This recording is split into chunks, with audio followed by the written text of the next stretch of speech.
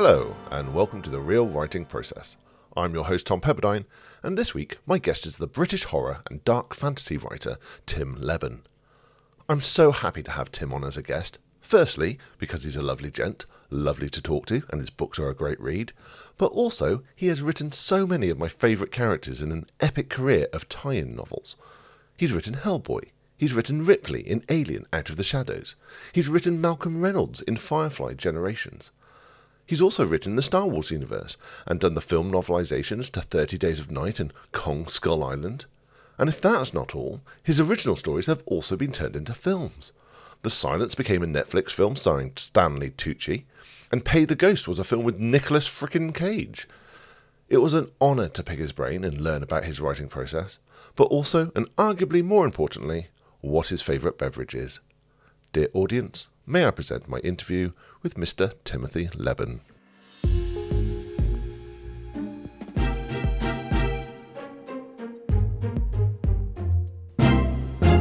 Hello, and I'm pleased to say that this week I am joined by Tim Lebbon. Tim, hello. Hi, Tom. Great to be here. Thank you. Well, I'm glad that you are here too. And as always, my first question is, what are we drinking? Well, I'm halfway through a mug of really good Colombian coffee at the moment. I was toying with the idea of a beer, but it's still late afternoon, not a big Yes. So coffee is the way to go. It's Colombian. My son's on the way to Colombia in 3 weeks' time. Oh, wow. So we've been traveling, so yeah. Okay. Is coffee your regular writing drink? Yes, I'm a bit of a coffee fiend. I know lots of writers are tea first thing in the morning, but then on to coffee late morning. Probably only 2 or 3 cups a day, to be honest. But I've got a nice coffee machine, and if I go a day without coffee, I'm climbing the walls, which is probably not a great thing health-wise, but you know. But it's a good working drink. I guess it keeps you focused with the caffeine. I guess so, yeah. I'm not conscious that it gives me a hit, but it obviously does. Like I say, I climb the walls. If I don't have one before mid-afternoon, I'm getting a bit antsy. And I can also have a coffee at 11 o'clock and then go to bed. I know some people who won't drink a coffee past midday because they can't sleep. It never affects me. Okay. And where I'm talking to you now, is this your writing spot? Is this your writing desk? Yeah, I'm in my office at home. Excellent. And how long have you had a dedicated writing space? I'm very lucky, actually. We live in a 3-bed semi in a nice little village in South Wales, but it's got an extra room downstairs. I think when we bought the house, it was advertised as the dining room, and it was for a while. And then it became half an office for me and half a playroom for my daughter when she was born 23 years ago. But since I've been writing full time, which is a little over 15 years, it's my room. Yeah. As you can see, I've got books everywhere. I've got a record player, reading chair, posters. It's a mighty 5-man cave, I think. Yeah, I've sort of got 2 really. So we've got a cabin in the garden where all my bikes and weights, but my wife's been working there through lockdown, so it's the cabin in the garden is now partly office, partly man cave. And do you find that you can only write or you write your best work in your office, or can you just write anywhere? So that varies. Lockdown changed that quite a bit, because I made a decision just before lockdown. I decided I'm going to write a new novel on spec. I'm going to write it longhand in notebooks, which I've still got piled up. And then lockdown happened. So I went with the idea of writing in notebooks. And it meant that I was circulating all around the house throughout the day because, like I say, 3-bed semi. Yeah. It's quite a sizable house for 4 adults. And the cabin in the garden really saved us through lockdown because I spent a lot of my time sitting out there writing, usually straight onto a computer. But for that one novel, it was handwritten. So I do a fair amount of writing away from home in cafes and things. And I can do that quite comfortably. I find distractions at home, noise at home is more distracting for me than distractions outside. So if I sit in a coffee shop and it's really noisy, I can write. Yeah. But if I sit at home, for instance, now I'm just looking at my dog in the back garden, he might start barking soon as it's dinner time, and that's a distraction. But if I'm in a coffee shop, I just stay at the table. I do find I can write virtually anywhere as long as I've got either a laptop or a notebook. Okay. And what you're working on now, so your last book was the first draft, I guess, in notebooks. Yeah. Is that something that you think you'll repeat, or was it just the plot of that lent itself to being written longhand, or was it just an experiment? It was an experiment because I'm good friends with Rio Ewers, a Canadian writer. He's a great guy, incredible writer, Rio, and he writes everything longhand. He writes I don't think he's ever written anything straight onto the computer. And he writes longhand in pubs and cafes and sometimes at home, but usually away from home. It was a few years ago when he was living in Vienna, so it's a long story, which I'll try and cut short. We went to a vampire convention in Transylvania, which does sound as incredible as it was. Amazing. Me, Rio, and Chris Golden were guests there. And one evening we did a reading in a cemetery in Transylvania. There was lightning, bats flying around the church belfry, and we heard barking in the distance, which we were told afterwards was wolves. Wow. And you can't get any better than that. And you can, because in the morning I had Transylvanian grave dirt in the treads of my boots. So that's the Transylvania story. I stayed with Rio in Vienna for a few days after that, and we had a good chat about our writing processes. And I really fell in love with the idea of writing longhand. That's why I did this novel longhand. Back to your question, am I going to do it again? Not immediately. And the reason, two reasons. One reason, when you've written a 100,000 word novel in notebooks, then you have to type it up. It's a real tough task. Reason number two, my handwriting's so terrible that sometimes I just got the gist. So, I was typing up my own handwriting, thinking, what does that word say? I think if I did do it again, it would be, I do it how Rio does it, which is he'll write 1,000 words and he'll transcribe it and edit as he goes along. So even talking to you about it now, and I'm about to start a new novel very, very soon. Even talking to you about it now, I still might consider doing it longhand because of the sort of freedom it gives you. When I decided to write the novel longhand a couple of years ago, I had romantic notions of sitting on top of mountains with a notebook and a pot of coffee, and then frigging COVID happened, and I wrote the whole thing at home.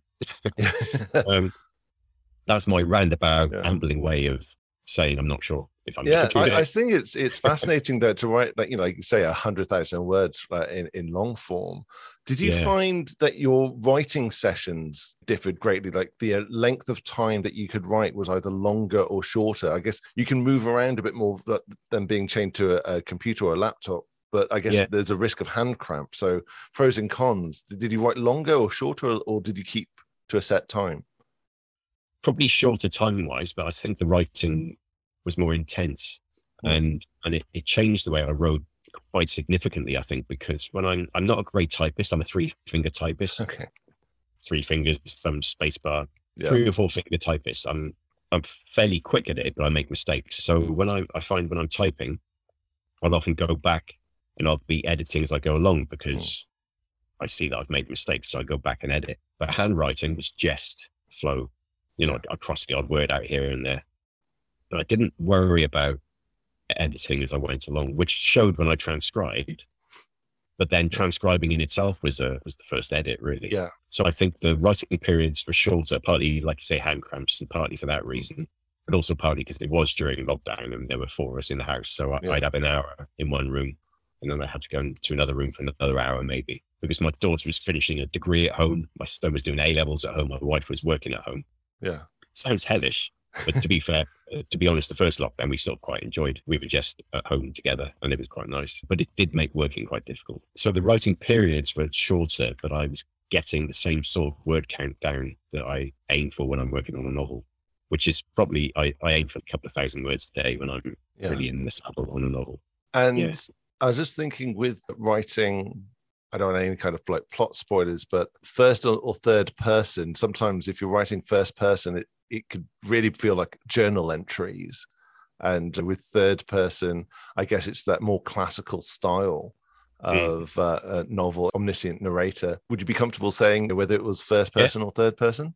Yeah, there's a bit of both in the novel, actually. I like mixing it up in a novel. So in the novel I wrote, it's called The Last Storm. It's going to be published in July by Titan Books. And there's some first person, some third person. I enjoy writing first person because it does feel, like you say, almost like a journal entry and almost as if you're in the head of the character. But also I think for a full-length novel, it can be a bit intense, and also you need to get away from that character sometimes to find out what other people are doing. It's a sort of a chase story, so a family chase story in some regards. And I've done that before in novels, first and third person, and it's difficult to do sometimes, but I think if somebody who I love as a writer, Mike Marshall Smith. I love him as a person as well. Mm. He did it in a novel quite a while back, and I thought that was fucking great. I really, Yeah. really appreciated that and enjoyed it. I do try that occasionally. Cool. That's excellent. And a thing I also wanted to ask, more general about your writing process. Before you dived into writing it longhand, do you have a specific outline? Do you map a lot of the plot and the events before that? Or are you much more of a by the seats of your pants? You know where you're going, but you want to just create in each writing session? Pantser or plotter, yeah. Yes. So I'm more of a pantser, to be honest. So sometimes I'll write a novel that's based on a proposal that I've sold to a publisher. Yeah. Other times, such as with Eden and The Last Storm, I wrote the novels on spec. So there wasn't like a polished proposal that I'd written to send to a publisher. Mm-hmm. So what I usually do, I'll think about a novel a lot before I write it and make lots of notes, and they're really scattershot. If I open my file of notes, it might be 10, 15, 20 pages long, but it's not in any particular order. And then I plan as I go along. So once I've thought about the novel and I've found my way into it, which always involves, for me, the first page of a novel as a reader, and even more importantly as a writer, is really important. I need to feel that my first page or two really sings, it really needs to feel three-dimensional, and the characters need to sing off the page. Once I found my way into a novel, I tend to plan it ahead a couple of chapters at a time. And when I was writing it longhand, I had a notebook, which was next couple of chapters, this happens, that happens. But when I'm writing on the computer, at the end of my day's writing, there's always a big wad of notes that I've planned for the future chapters. I'll usually have a rough idea of where it's going. I'll always have a rough idea of where the novel's going, where the story's going. But sometimes people die when I might not have been expecting them to. Yeah. And it sounds glib, but I always say I speed up writing when I get to the end of a novel because I want to know what happens at the end. I usually have a rough idea, but I'm also keen to get there. So I certainly don't plot novels out in great detail, which often results in me writing myself into a corner, but I quite like that. Like writing yourself into a problem and you have to think your way out of it, because that's what happens in life. You encounter problems, you have to work your way around them. Sorry, just one other quick thought. I also think if you plot a novel in great detail and actually plan scene by scene like you might do if you're writing a screenplay, for instance, you told the story already. So it might not feel so fresh when you're actually writing it. No, absolutely. And I think that of the pantsers I've spoken to, that seems to be the school of thought. What I really was interested in asking, if it's not a overall plot that is the genesis of the idea of the story, what tends to form the initial elements of a story for you? Is it that you have a character that really interests you, and what kind of world does this person live in?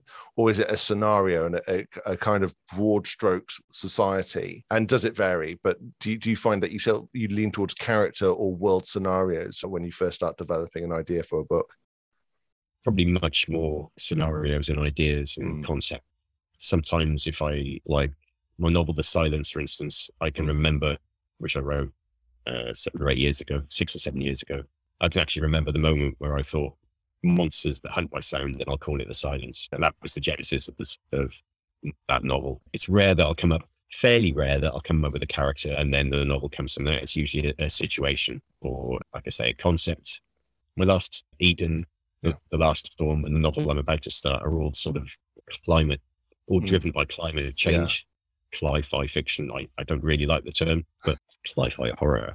Yeah. So with Eden, I knew with Eden, it was the idea of a adventure racing team going somewhere dangerous, and that evolved into the climate change idea. Yeah.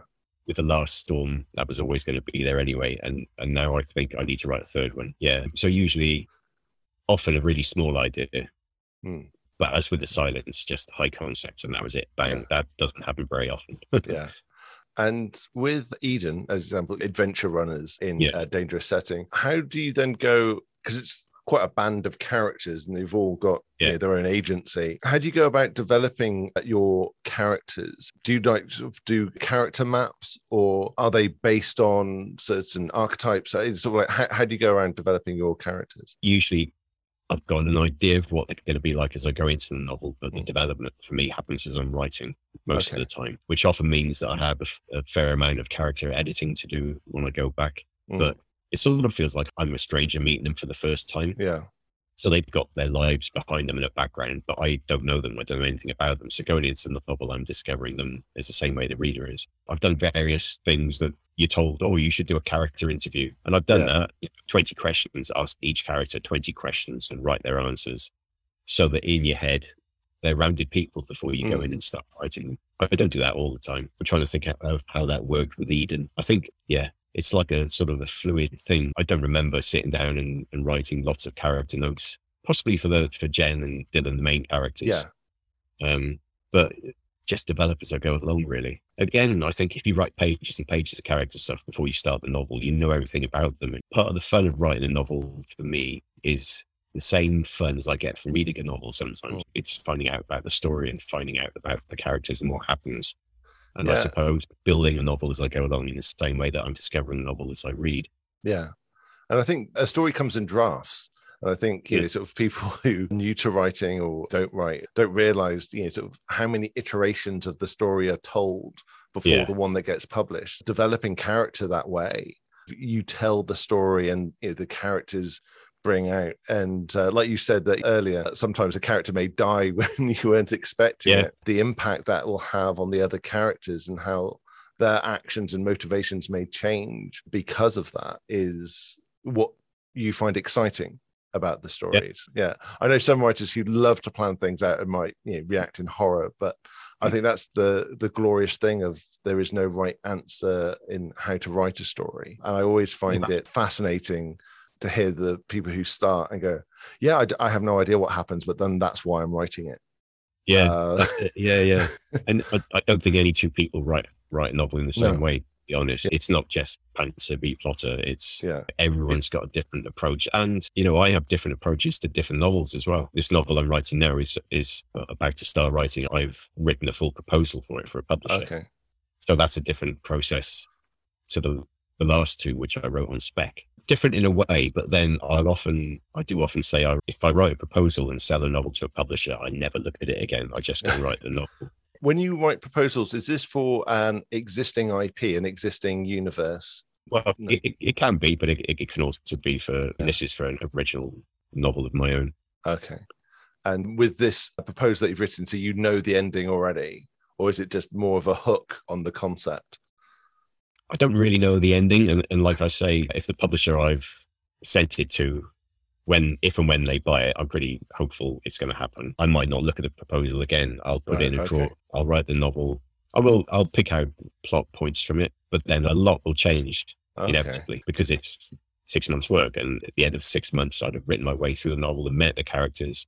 And the end I had in a proposal might not suit. And when I deliver the novel, the publisher's not going to go back to the proposal and say, oh, this isn't exactly the same. If I wrote a historical naval romance instead of a climate change horror thriller, they might have problems, but it's going to be the same, similar sort of story. That's cool. And you have written in existing IP with alien tie-in novels and the various sort of movie books that you've written. How is it writing when there's a pre-established mythos compared to your own original books? Is that easier or much more challenging? It's a different challenge, I think. I wouldn't say it's easier or harder.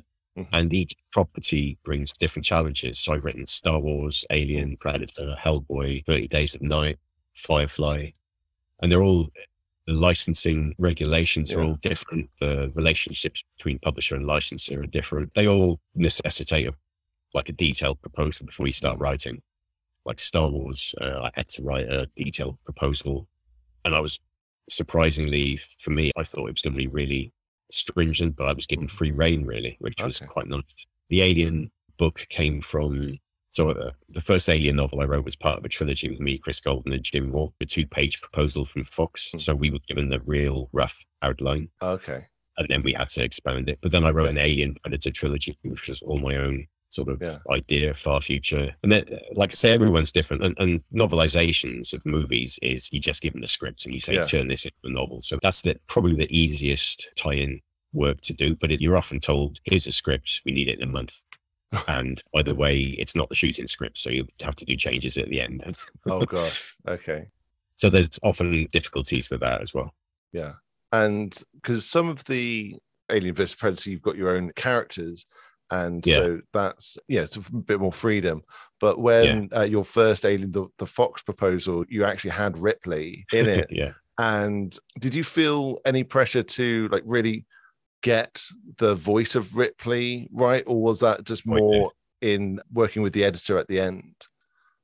No, I felt a lot of pressure, but also that was my dream job in the Ripley Alien novel. I'd always wanted Alien. I love the Alien films in, lesser degrees as the sequels go on. Yeah. Alien is my favorite film of all time. And when we saw the proposal from Fox, one of the novels was a Ripley novel, and I said I want to do the first one, and it was all agreed. Yeah, that was great. So there was pressure. I think I got her voice okay, and even someone who got it even better, Doug Maggs adapted the novel for audio drama, and the woman playing Ripley, can't remember her name for the life of me, but she was fantastic, and Dirk got her voice just perfectly. So that was great. That was great fun to write. Really, really great fun. Yeah, because I guess it's just when it's your own characters, the audience trust you and just put their own imprint on it. But when everyone can hear Sigourney Weaver's voice in their heads when reading it, I can imagine that's very challenging, but thrilling at the same time. Moving more onto your daily process now, with you're about to start a new book. Do you, as a full-time writer, do you have a set schedule for when you go, right, now I start writing, now I finish writing? Do you have a certain hours a day, or like you said earlier, you try and get a few thousand words? So is it more, well, I've done everything else, I've cleaned the house, I better start writing now? Is it structured, or is it a bit more loose?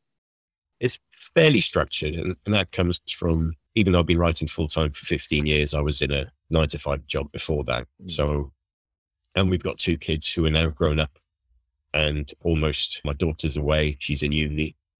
My son's 18. He'll be gone to uni in September, and he's traveling soon. So we're empty nesters almost. But my wife works at home still because of COVID. So I'm still sort of sit at my desk at 9 o'clock. Yeah. Maybe 8:30 if I get up that early, do social media crap. And then 9 o'clock start writing.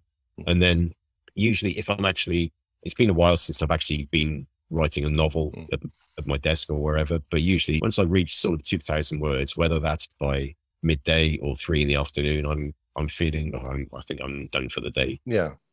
Creatively tired a little bit. So I tend to try and work from 9 to 5 with maybe a lunchtime run or lunch with my wife. But then I'll often be working in the evenings. My manager is New York. My film manager is in LA. So if there's any stuff to talk about with them, it's usually late afternoons or evenings. And, you're always working as a writer. That's what I always say. Yeah.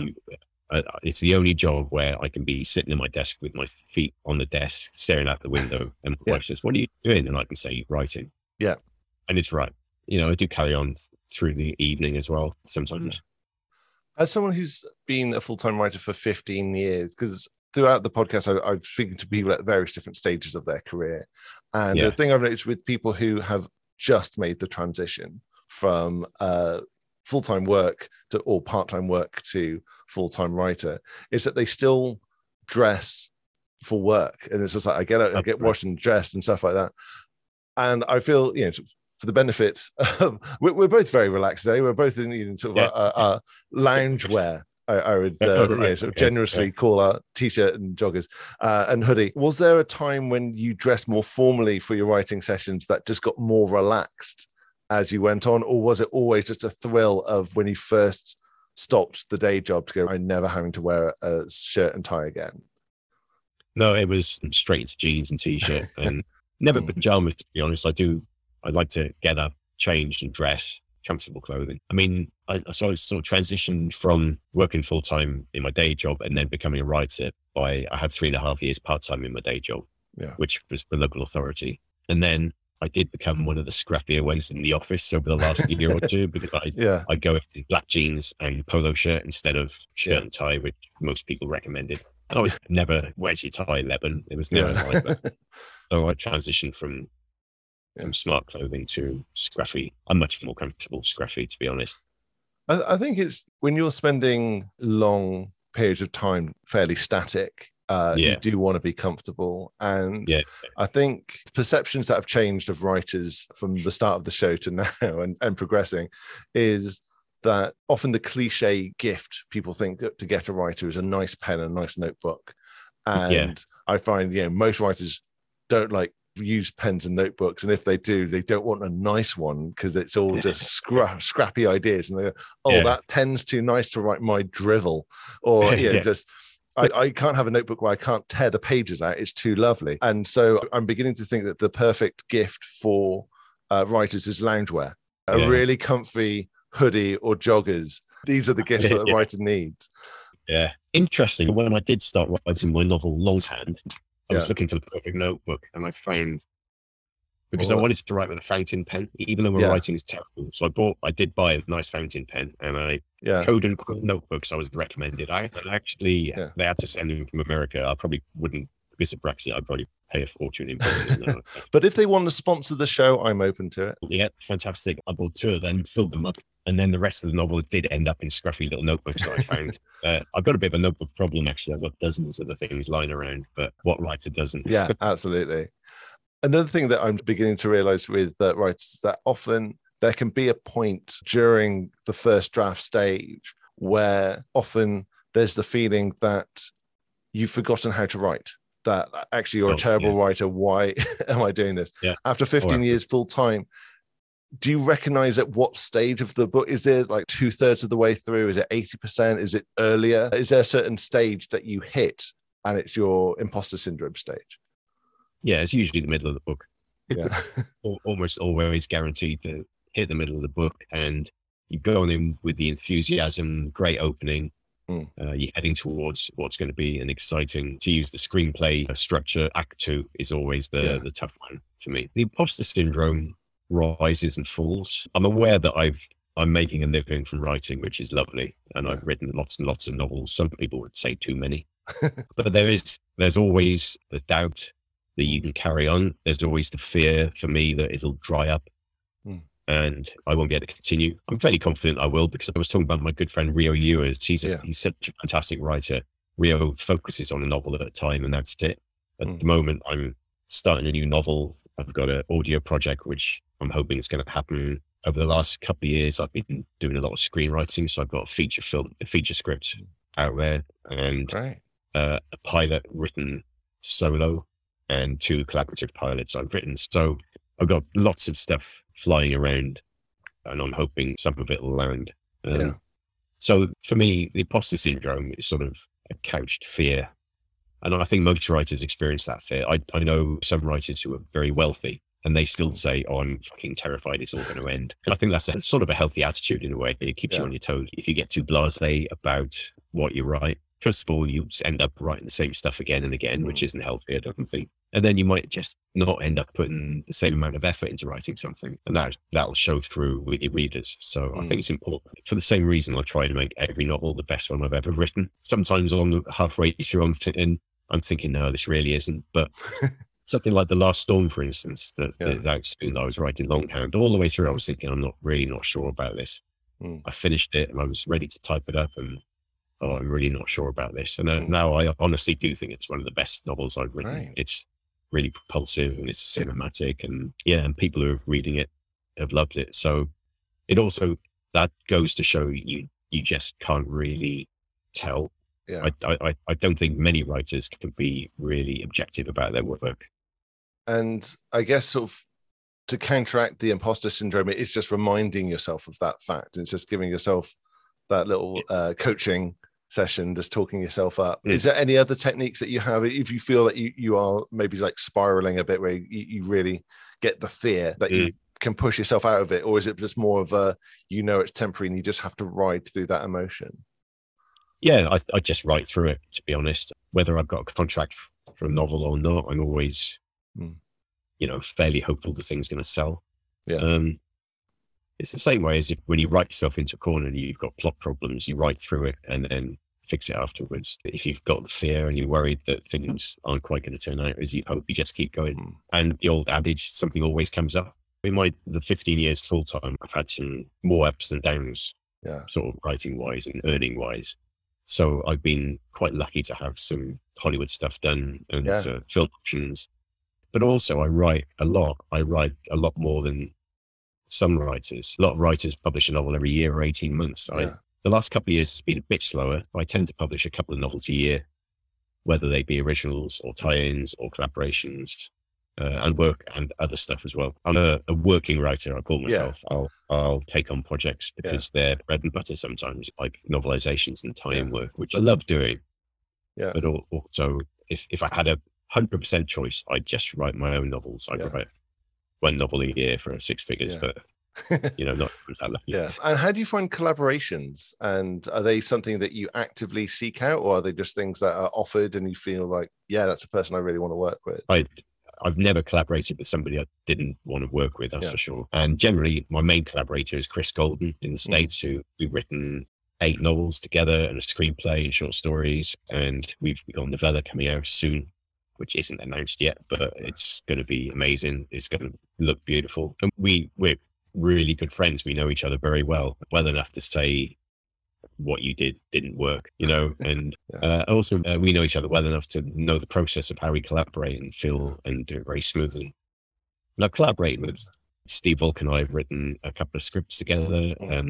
Steven Sisko in the States, screenwriter over there. We've written a pilot together. I do love collaborating because it's, first of all, it's like it's a sounding board for your work. Yeah. That's one reason. Another reason is you end up writing something you never would have written on your own. Yeah. The perfect collaboration is when you create a third voice. So we've each got our own personal writing styles. As a collaborative team, if your voice is different from 2 individuals, you've created a third voice. You created a third writer, in effect. If that works, then it's worked. And my agent's Howard Moorheim in New York. At the time of our first collaboration, me and Chris, he wasn't Chris's agent, he is now. But he read the book and he said, "Oh, so you wrote the first chapter, Tim?" I said, "No, it was Chris." So it worked from the beginning. So I love collaborating. It's exciting and refreshing, especially if it's with someone new. So I'm always open to collaborations. I love it. Yeah.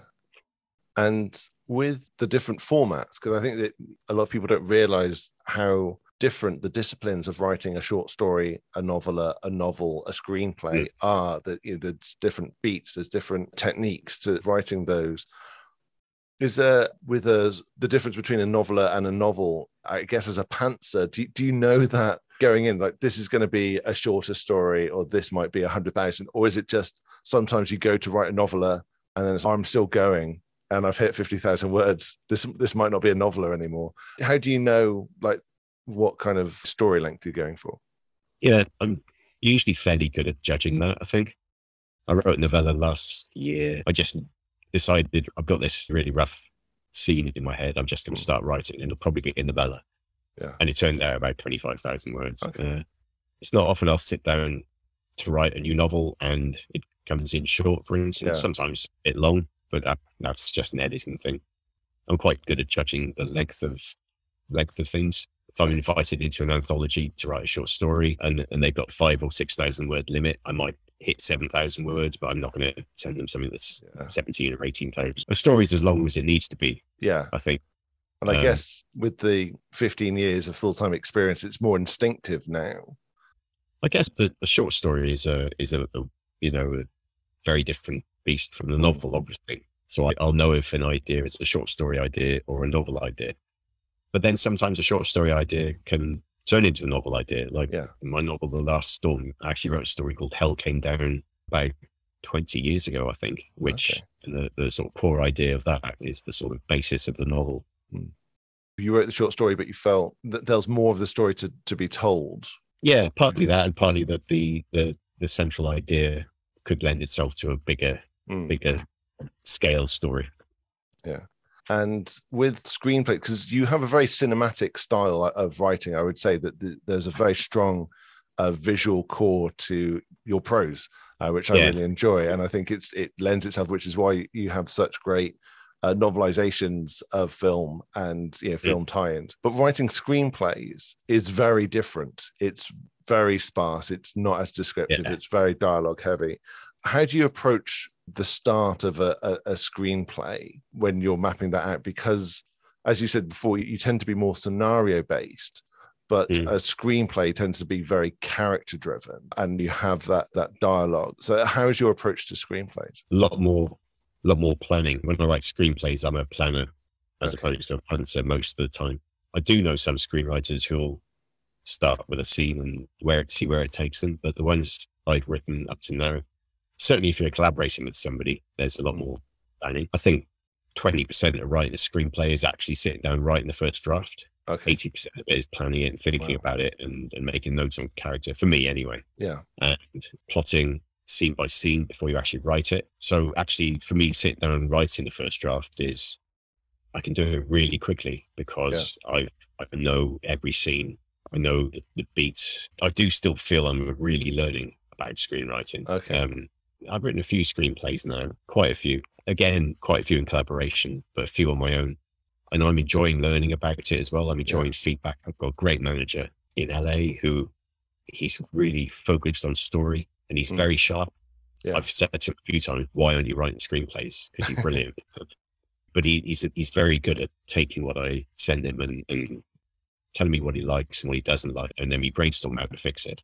And I have learned through earlier screenplays, I'm about to learn now. I think it's much more of a collaborative process as well. My manager's helped me enormously on the stuff I've written now. And it's going out there. It's the big wide world. And if anyone likes any of it, it'll be more rewrites. You know? I often say I don't think a story's ever finished. You never quite finish writing a novel. I don't think even when it's published, it still turns around in your head sometimes and you think, oh, maybe I could have done something different. Screenplays very much the same, I think. Yeah. And with your manager, it sounds very much it's the equivalent of an editor on a novel. Michael's he's embedded out there. He knows, he's been working in Hollywood for years and years, so he knows lots of people out there. He knows what people are looking for. He knows the sort of stuff that might attract a big producer or a streamer or, a film company. So he's doing his best to make sure what I've written is going to attract some attention. He's putting his time in to help me. He's sold loads of stuff. He's very experienced. He's read God knows how many screenplays he's read. So I do still, like I said, feel that I'm at the beginning of screenwriting career, but also and I love it because it is just another form of storytelling. I think as a writer, I've always just liked to think I'm a storyteller. I happen to write, I'm sort of known as a novelist, I guess, but I love writing novellas and short stories. I'm hoping to get into some audio drama soon. Yeah, just spreading storytelling wings. I love telling the stories, and whatever format I can get to do it in is good for me. Yeah. So with the audio dramas, is that something that you've just started writing, that format? I haven't actually started writing anything yet. It's like a pitch. It's a pitch that I've got out there, which I'm hoping is going to land soon. I can't really say much about it, unfortunately, but it could be quite exciting. Yeah, no, absolutely, because it's its own discipline. And I guess with podcasts now, like audio dramas really getting a resurgence. So they're massive. They're massive. And it'll be different even from screenplays, obviously, because you can't see anything. All go through audio. It's a real challenge, but I sort of like challenging myself sometimes as well. It's another way of trying to stop writing becoming stale, another route. And that's why I've always got several projects on the go, different, novels, short stories, screenplays, and audio at the moment. And have you, to get into the mindset, have you been listening to a lot of audio dramas?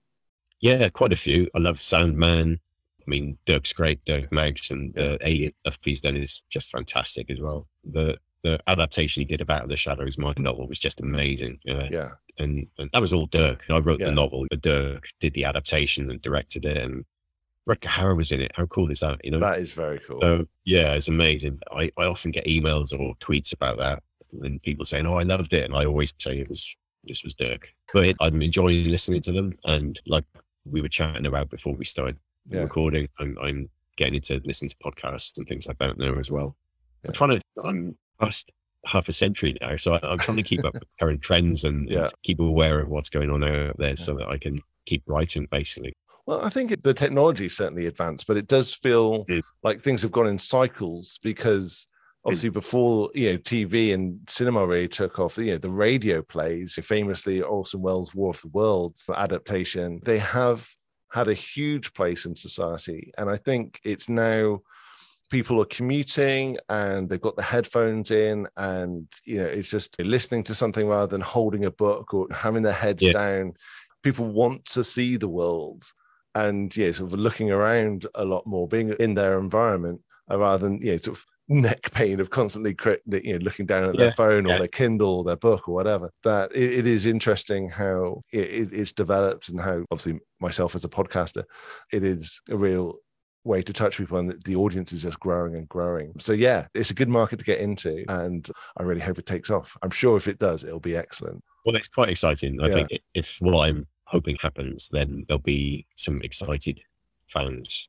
Oh, great. Not something else, but okay. I can't do much else, but it's quite TCC. Yes. I would love to sort of like, we can revisit in a few years, have you back on the show. Yeah. One of the things, because you mentioned people tweeting about your work and stuff like that, what's your opinion of social media as a writer? Do you feel that Twitter is a useful tool for writers? I've got a real love-hate relationship with social media, I must say. So I get drawn in. I spend too much time on social media. I'm very aware of that, and I try not to, but I get drawn into stuff. I think I'm getting better at it. I tend not to get into arguments on social media because it's, what's the point? People is shouting into a hurricane. I mean, my publishers will always say you need a social media presence, and I've always had one. I Facebook and Twitter I use, and I'm being told I should be on Instagram, so I need to learn about how to use that. I think it is important because it's certainly been much more important the last couple of years, because it's such a easier way to keep yourself as part of the writing community and the reading community. And I made friends on social media, and I've actually got friends that I've never met on social media. We regard ourselves as friends. It's a strange thing, really. But I do think it's too easy to get drawn into stuff that doesn't matter. The amount of times I've written a tweet being angry at Partygate or whatever the hell it might be, and then realize, what's the point? If I write this tweet and put it out there, it's not going to change anything. It doesn't matter. Nobody cares that I'm angry at Boris Johnson or whatever might be happening. So I just delete it and then go about my day without any stress.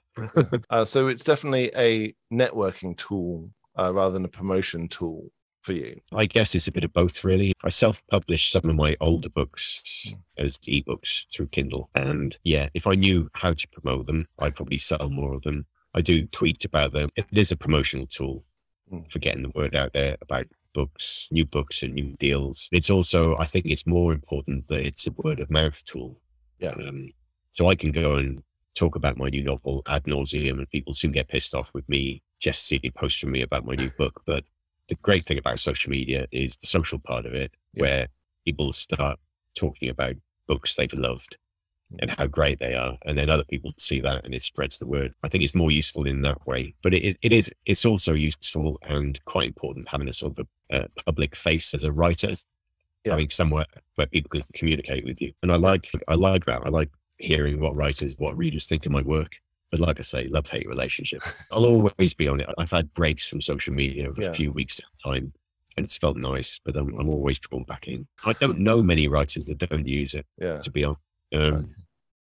Not many at all. You can be Chris Evans and not have a phone and not be on social media, but then have 15 assistants around you. I haven't got the luxury of having an assistant.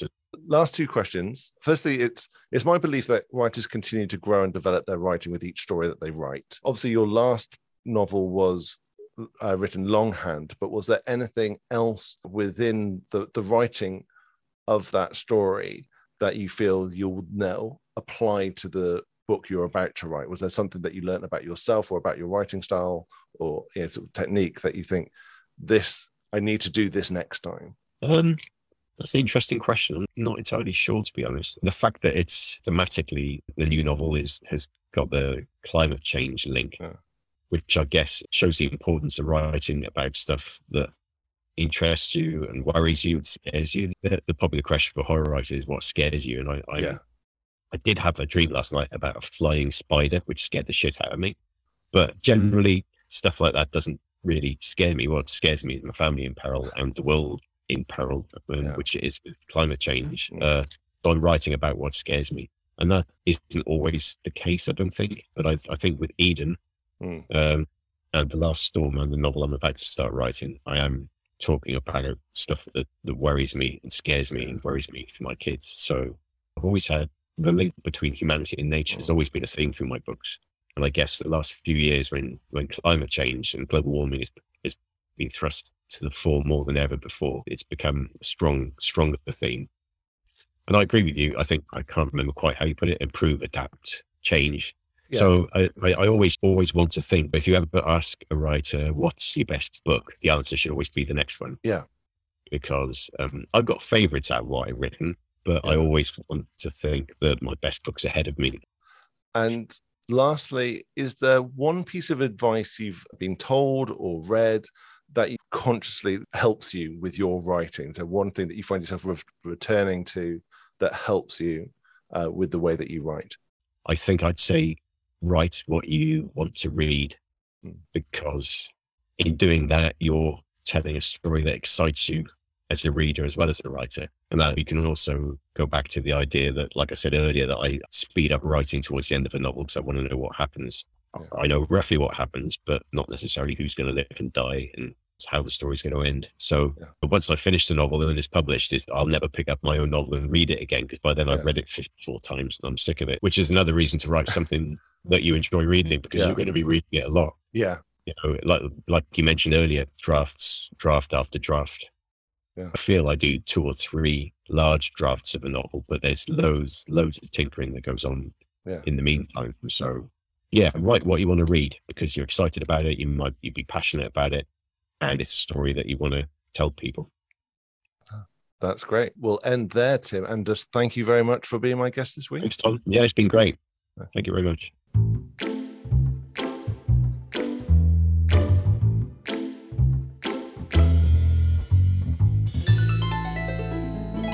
And that was the real writing process of Tim Lebbon. I'm very pleased to say Tim's latest book, The Last Storm, comes out this Tuesday, the 5th of July 2022. Of course, if you're catching up with this in the future, it's already out, and you know it's a great book. It might be the book that brought you to listen to this interview.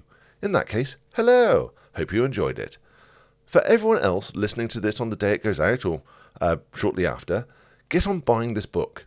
If you can, pre-order it and get it this week. The future audience knows how good this book is, but they can't tell you because we don't have the technology to communicate across time that way. However, trust me and trust Tim when we say it's the best thing he's ever written. And he's written some fucking good stuff. I'll leave Tim's website and social media links in the show notes. He has now joined Instagram, so do go and like his posts and see the man in all his beauty.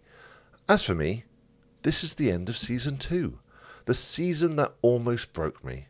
Honestly, a sincere thank you to all my listeners, but I was not expecting so many of you so soon. This podcast is a production team of 1, and I have learnt the edges of my limits.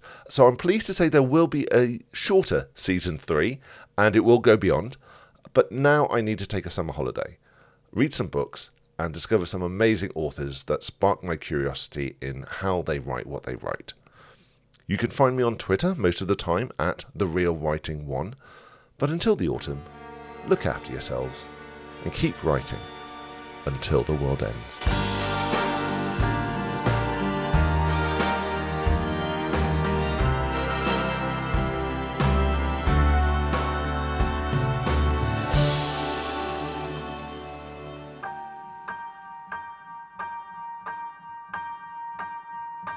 Time can never be your trusted friend or your sworn ally. No, it's the harshest mistress of all. And life is just a chain of moments spent, 1,000 hellos and goodbyes. Maybe a love like ours can lead out its call.